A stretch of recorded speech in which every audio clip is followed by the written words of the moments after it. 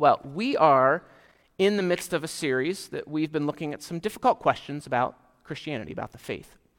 And my hope in doing this is a study of apologetics, kind of a defense for the gospel, defense for Christianity, and I hope that they've been beneficial. I know I've appreciated the opportunity to dive a bit deeper, to try to unpack some of these challenges to the faith. We want this church to be a place where we can ask, we can wrestle with genuine questions. I believe that act of struggle helps to bring a tenacity to our faith. I compare it often to exercising, right? When you exercise, when you challenge yourself, it strengthens your muscles, it makes your cardiovascular system a bit more efficient. You're just plain healthier. I think similarly, when we stretch ourselves in pursuing some difficult questions of the faith, not just living on easy street, we're able to be healthier in our faith. We're able to be more steadfast in the ways in which we pursue God. And we're not going to always get nicely packaged, cookie-cutter type answers, but we're able to trust in the goodness of God in the midst of what might even bring up a little bit of uncertainty. The Christian tradition early on was filled with mystery. We don't know how Jesus is fully God and fully man, but we know that he is, or that's that union. We may not have scientific or precise language, but we hold faith and trust that God knows what he's doing. So this morning we're going to be looking at another one of these questions that's often provided, aimed at Christians by proponents of the new atheism. And it's this: doesn't religion hinder morality? That's the question that is often put that we're answering. Take this quote from Steven Weinberg. He's a Nobel Prize winner in the field of theoretical physics. So he is a pretty smart dude. And he says this, quote, "Religion is an insult to human dignity. With or without it, you would have good people doing good and evil people doing evil things. But for good people to do evil things, that takes religion." Now, what he's saying is people are going to act how they're wired, but that religion proportionately causes people that, society would normally consider as good people to do horrendous things in the name of their religion. Let's think about his quote for a minute. Is his statement true? I'd say both yes and no. It probably wouldn't take much mental energy for us to think of places where religion has caused significant suffering, harm, evil in the world. And it was religion that caused terrorists to hijack some American planes and fly them into heavily populated buildings in New York City and Washington, D.C. Religion continues to be at the forefront of our political discourse between the pro-life and pro-choice movements, each claiming the higher moral ground. Michael shared 2 weeks ago that there didn't seem to be a disconnect for many Christians in the South following the Civil War to go to church on Sunday morning and then join a public lynching later in the afternoon. We can easily provide examples that give fodder to support Weinberg's statement. But when we started this series, we addressed the question, aren't we better off without religion, 3 weeks ago? And in that, we saw that there are countless examples of the opposite. Places where the Christian faith has provided a positive moral conscience to society. Now, I don't want to deny all of the horrendous things that have been done in the name of faith. Right? We must acknowledge with sorrow and repentance the spaces where Christianity and morality have been at odds. But in doing so, we don't discount the places, the many, many places where they have been in alignment. And so my hope is by the time that we're done, at the end of our time together, that we can see how the Christian worldview provides a positive morality for the world. So let's go back to that initial question. Doesn't religion hinder morality? Rebecca McLaughlin, who wrote the book Confronting Christianity that we're getting these questions out of, she highlights that there are 3 fundamental problems with that question. First is the problem of specificity. The statement is too broad because religion itself is very broad. I mean, think about how religion motivates people. Take ISIS, motivated by religion on one side, and the Amish on the other. Religion causes them to live very different lifestyles. The outworking of morality is very different. Or take the example of William Carey. William Carey was a Christian missionary to India in the, 19th century. He's often considered the father of modern missions. A perspective where missionary activity, finally, they kind of, a light bulb went off and they're like, missions should be sharing the gospel, not just Western culture. Prior to that, there was some problems with that. But anyway, one of his primary accomplishments was ending the practice of sati in Hindu India. Now, sati was the practice where a widow would throw herself on the funeral pyre of her deceased husband, and she would be burned alive. Now, the purpose of this ceremony was believed to wash away the sins of the spouse and his family. Now, as you can imagine, this probably wasn't done voluntarily too often. It was often coerced, and it became another avenue for the oppression of women in that nation of India. And so sati was considered a Hindu sacred tradition. It was an outworking of their religion. So here you have William Carey with his Christian conviction saying that the practice of sati is wrong, and in the other corner you have the Hindu faith which celebrated the practice. Right, both of these religions advocated that the practice was either moral or immoral. So comparing these two religions as both hindering morality is not specific enough. And not to mention that now there's the problem of who gets to determine morality, but that's the third issue, so I don't want to get too far ahead of myself. We'll get there. Saying that religion hinders morality is too broad. It's like saying philosophy hinders morality. Surely there are some philosophies that are terrible and have led to atrocities against humanity, but you can't dismiss all philosophy because certain flavors are flawed. Now, the second problem with the question itself, or the presupposition, I mean, it's a question, but it's an assumption that's being made, is that the data doesn't fit the assumptions. This is similar to that first question 3 weeks ago, almost a month ago, at the beginning of the month, that aren't we better off without religion? It's a great soundbite, but it just doesn't fit the trend lines. As I mentioned before, you can always find examples where the statement is true, but in the words of Christian Miller, there are, quote, literally hundreds of studies that link religious participation with better moral outcomes. Many of these studies have shown that religious participation, frankly, this is complex because we know in Christianity that just like going to church, like that's kind of a form of religion, is not necessarily the same thing as being a Christian. We're not Christians just because we go to church. There's a whole lot more about, understanding and accepting Christ's forgiveness and all that in with that. But these studies point that even just the behaviors of attending religious services link to lower rates of crime. Right? Data seems to point to that, confirm that being a religious person makes us happier, healthier, and more moral. So the third issue with the question, I'm going to circle back to it, who gets to define morality? Put another way, who gets to be the decision maker that something is right or wrong? And this is a volatile issue, but I think it's important for us in the church to engage with it. Consider this issue in our culture on abortion. I just read a headline, NPR, that this is the championing thread it's been the championing thread of Republicans for the last 40 years, right? Pro-life, Roe v. Wade. It's now becoming the cry of the Democratic Party for 2024. The pro-life and the pro-choice movements both claim the moral high ground in our culture. The pro-life movement sees itself as the champion of the unborn, being an advocate for those who are unable to voice for themselves, for their own existence.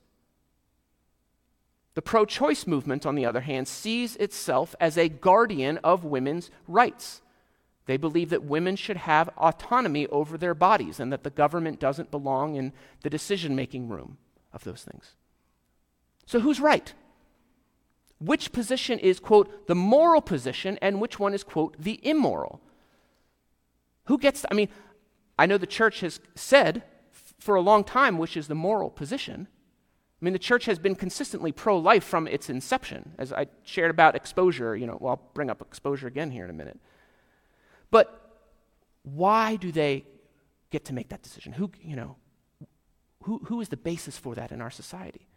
Because the rhetoric of our culture wars and on this issue, and frankly for just about any other hot-button issue, is that we put one group of people into the category of saints, and we like to think of the other group of people as demonic. One side is right, the other is wrong. But who gets to be the arbiter of that decision of right and wrong, moral and immoral? If you're pro-choice, then you're going to group religions that are pro-life in the immoral camp. If that's the case, maybe that would lead this question to make sense. But this complexity isn't even always between religious and secular culture. We saw this with William Carey, the practice of sati. You have two different religious expressions, understanding morality differently. So I'm sure you can see that this question of morality and who gets to define it is a really difficult subject to pin down with any kind of precision.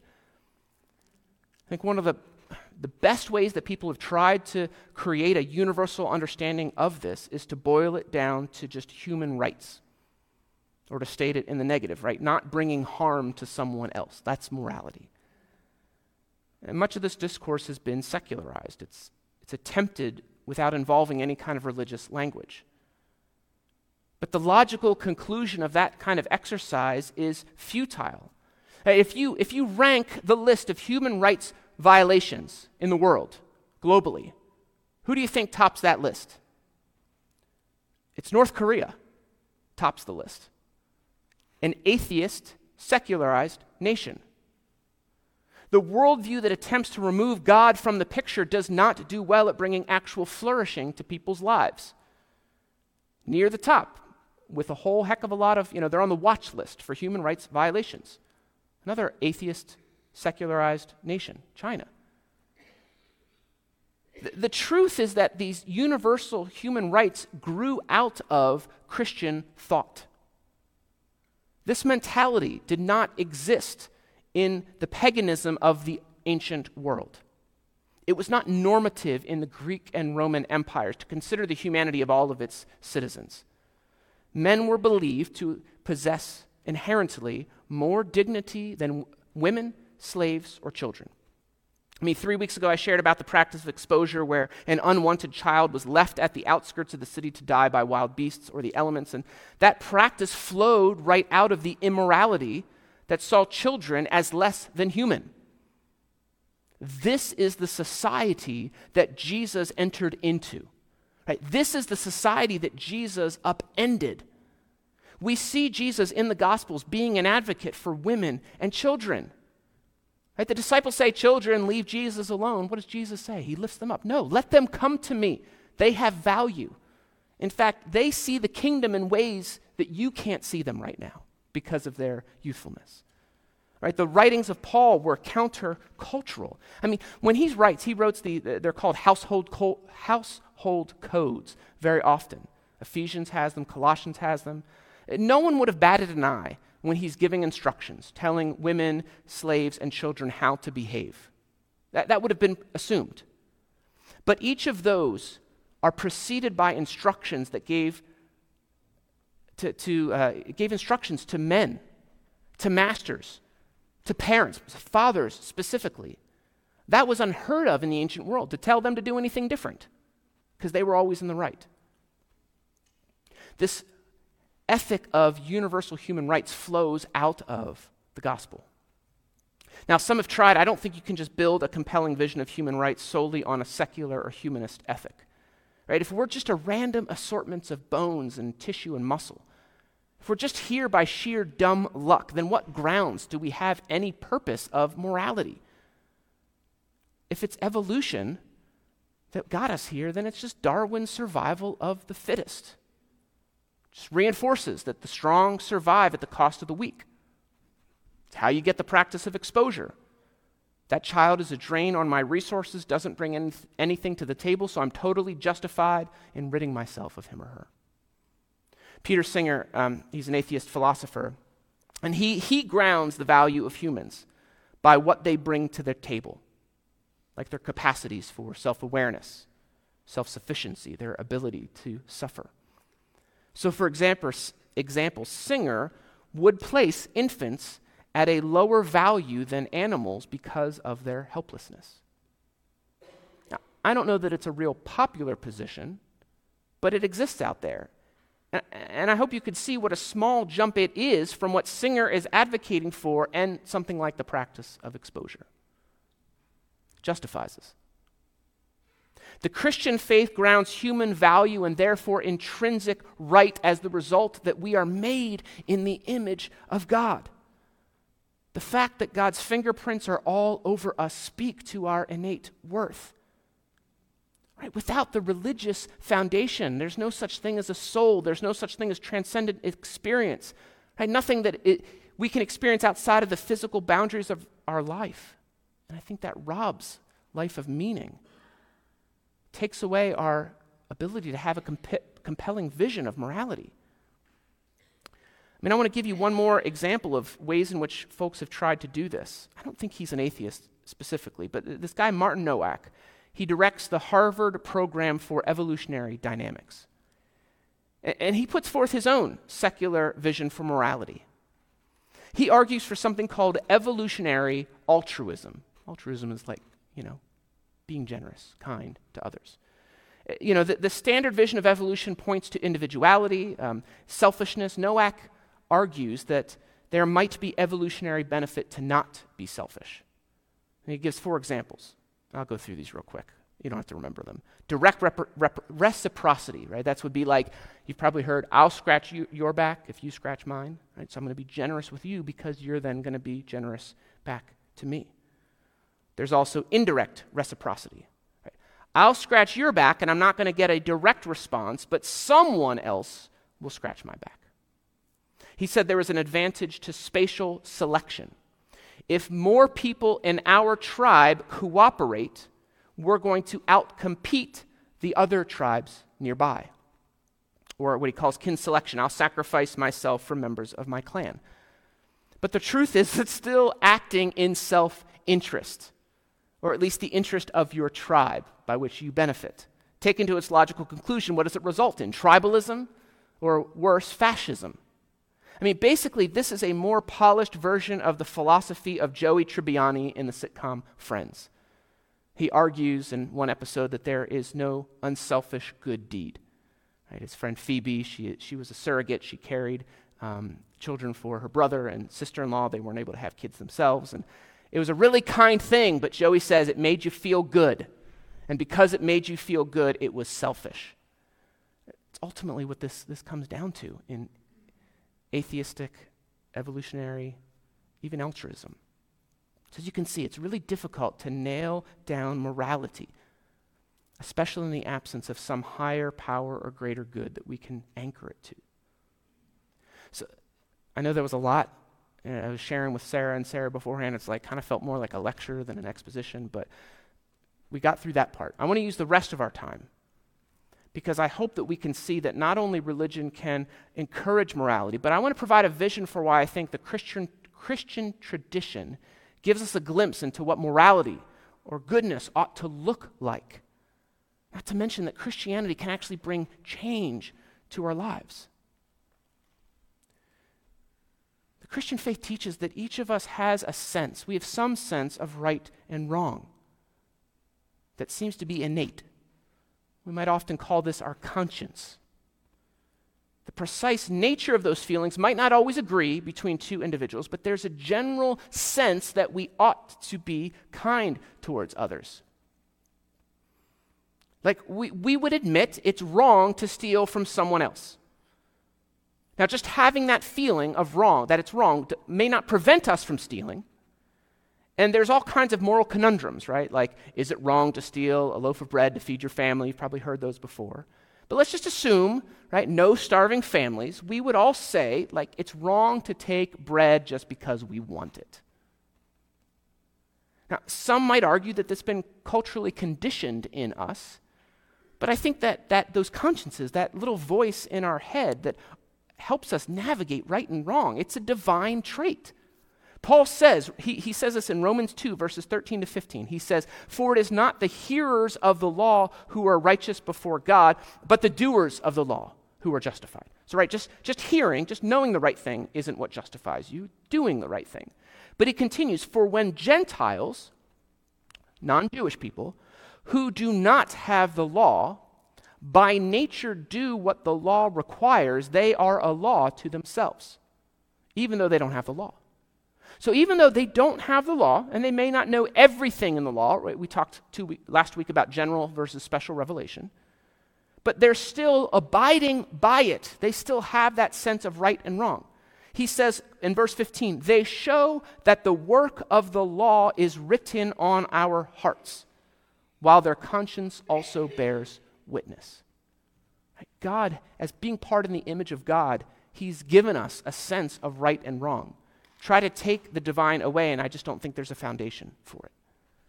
I believe morality is determined by God, and these morals, I sometimes go into dark places on the web trying to, research the stuff, and people are like, "Oh, these are just divine whims. Like, why should I live towards that?" Like, let's be honest. Morality is not just God throwing stuff on a wall to see what sticks. It's not God just saying, like, depending on how I'm feeling on a particular day, this is how I want you to live. Right? I think we could acknowledge that being part of a moral law is meant to govern us. It's meant to show us how life ought to be lived, showing us what is good for us and good for those around us. Rob Bell has a famous video, I think it's called Flame, and he talks about, actually I'm not going to go down that route. We'll put it this way, right? Fire is good. Having a fire in your fireplace is good. Heats the house, keeps you warm, cozy. You don't want to have a fire in your living room. Having a boundary around that fire provides advantage and also protects you. I think the moral law is meant to it's boundaries that are meant to protect us. All right. So, something I've been considering a lot lately is this concept of the way, quote unquote. John Mark Comer recently wrote a book about it, Followers of the Way of Jesus. I'm eager to dig into it, this book that he wrote. The earliest followers of Jesus, before they were even called Christians, they were identified as followers of the way. Following Jesus brings transformation in our lives. Right? It's something that we do, and I also argue it's something that we are, that is true about us. Following Jesus is a spiritual discipline. It takes effort on our part. Something we do. But I believe that if that work is genuine, it will lead to change. It will lead to transformation in us for the better. It will cause us to look more and more like Jesus. Now, if we believe that Jesus was the very form of God in human form, which we do believe that, therefore he is the ultimate expression of morality. Now, being a Christian, this is, I think, where sometimes the church gets it wrong, and this is where these types of questions come from. Being a Christian does not mean that we get to claim any innate moral superiority. To try to do so is to fall into legalism. I think it's to be guilty of the same sin of the Pharisees in Jesus' day, where, our moral standards puff us up, and we can, yes, I live this way, and I can look down on others who don't measure up. That is not the gospel. Quite the contrary. The Christian acknowledges our failures, recognizing where, once again, we've dropped the ball. And our only option is to throw ourselves at the mercy of God. Throw ourselves at the mercy of Jesus, the only truly good man who ever lived. Our morality, it changes, it grows, not because we are so much better than anyone else, but because we're willing to acknowledge our failures and trust that God not only forgives them, but is going to pour in us a little bit more of himself. That rhythm, right? confession, repentance. Confession, repentance. It changes us, right? When we invite the Holy Spirit to fight our battles, it yields inward transformation, and that ought to have outward expressions. For example, Paul in Galatians 5:22-23, he lists characteristics that the Spirit brings within us. They're popularly called the fruits of the Spirit. Love, joy, peace, patience, kindness, goodness, faithfulness, gentleness, self-control. He says against such things there is no law. Now, I think if you asked people, do a random survey of people, whether they're religious or non-religious, about those characteristics, I'm going to read 9 words to you. Tell me, do these define morality? I'd wager a guess that they are universally recognized as a positive vision of morality. Yes, patience is good. Yes, love is good. Joy is good. Self-control is good. These things come from learning to follow God more closely. The problem at hand is we can't measure this change in our lives. Right? You can't do a double-blind psychological study to see the presence of morality in the followers of Jesus Christ. As I already said, plenty of us as followers of Jesus, we mess up. We make mistakes. We act in immoral manners. But that in and of itself is not proof that religion hinders morality. The truth is there's no way to determine how much worse we would be apart from Jesus. Years ago, I worked in ministry with a woman named Kelly, and she shared with me a statement of one of our elders made towards her at a Christmas party. He said something like this, it's somewhat of a paraphrase. He says, "It's a good thing that you're a Christian. I don't want to know what you would have been like without Jesus." Her response was like, thank you, I think, It was a pretty dense statement. This guy was kind of known for putting his foot in his mouth on occasion. But the point of his statement is saying, we just don't know how bad we would be without Jesus. Now, I'll just say, some of you know how bad you'll be without Jesus because you've been bad, and then you found Jesus, and he changed your life. Let me try to summarize kind of my point in this. Right, so we have this initial question: doesn't religion hinder morality? And it's plagued with issues. It's like a not a good faith argument. We can point to places where religion has caused people to act in immoral ways. The data would suggest that, broadly speaking, religion is good for morality. And these attempts to base a universal morality like human rights and dignity is grounded in the language of faith.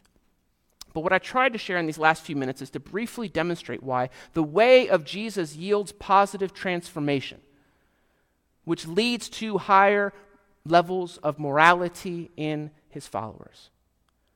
If we aspire to be like Jesus, we're going to be more moral. None of us are perfect. We're a work in progress by the grace of the Lord Jesus Christ. But through that lens of faith, we see that faith in Jesus does not hinder morality, but cultivates it. Right? Leaves us as better people than we would have been apart from our relationship to him. And let me be clear. We are not saved because of those good works that follow. We are only saved by the life, death, and resurrection of Jesus Christ. But Jesus as Christ launches us into living our lives differently. It's an outward expression of that inward reality of what Christ has done through his forgiveness. We're not going to be perfect, but I've got a few questions for us to consider this week that maybe can help us think about what morality would look like in our lives. So the first is this: would you consider Christianity a moral religion? Why or why not? Second is this: when you recognize a place that you have erred, you've messed up, you've sinned, do you repent before God? Or do you just ignore it and move on with your life? This, I think, is a really important question for the Christian, because too often, right, sin leads, oh man, I'm so late, I'm sorry. Sin yields shame, it yields guilt, and the last thing we want is to feel those feelings, and so to try to do away with it, we compartmentalize it, put it aside. Be like, all right, I'm gonna steel myself to be better and be different. And that's fine. I mean, I hear that. But I think when you don't bring it to God who knows it already and invite his Holy Spirit to bring change, we're kind of like, cutting off our nose to spite our faces. I don't know. Think of some catchy anecdote there. I think confession. So my invitation, it's not on there, is spend some time in prayer this week, in confession and repentance of your sins. Be honest, because God already knows what you've done. You're not going to say anything that shocks him. Confession and repentance. Lastly is this, as you look at that, Galatians 5:22 and 23, fruit of the Spirit, if you look at those 9 things, which of them would you say, like, all right, I've seen ways in which God has been moving, right? Which one is most present in your life? But also, which is the one that provides the most opportunity to develop? They're all there. Some of the fruits are going to be bigger than the others. So which is the big fruit, that you're like, I want to eat that, and which is the one that's like pretty small and unappealing? So anyway, let me pray, and then we'll close out. Lord, thank you for your word and the ways in which you have created us and cultivated us to be a people, that you have given us a sense of right or wrong. Apart from you, there would be no sense of right and wrong. It would just be every person for themselves. And so, God, I am grateful that you have given us your law.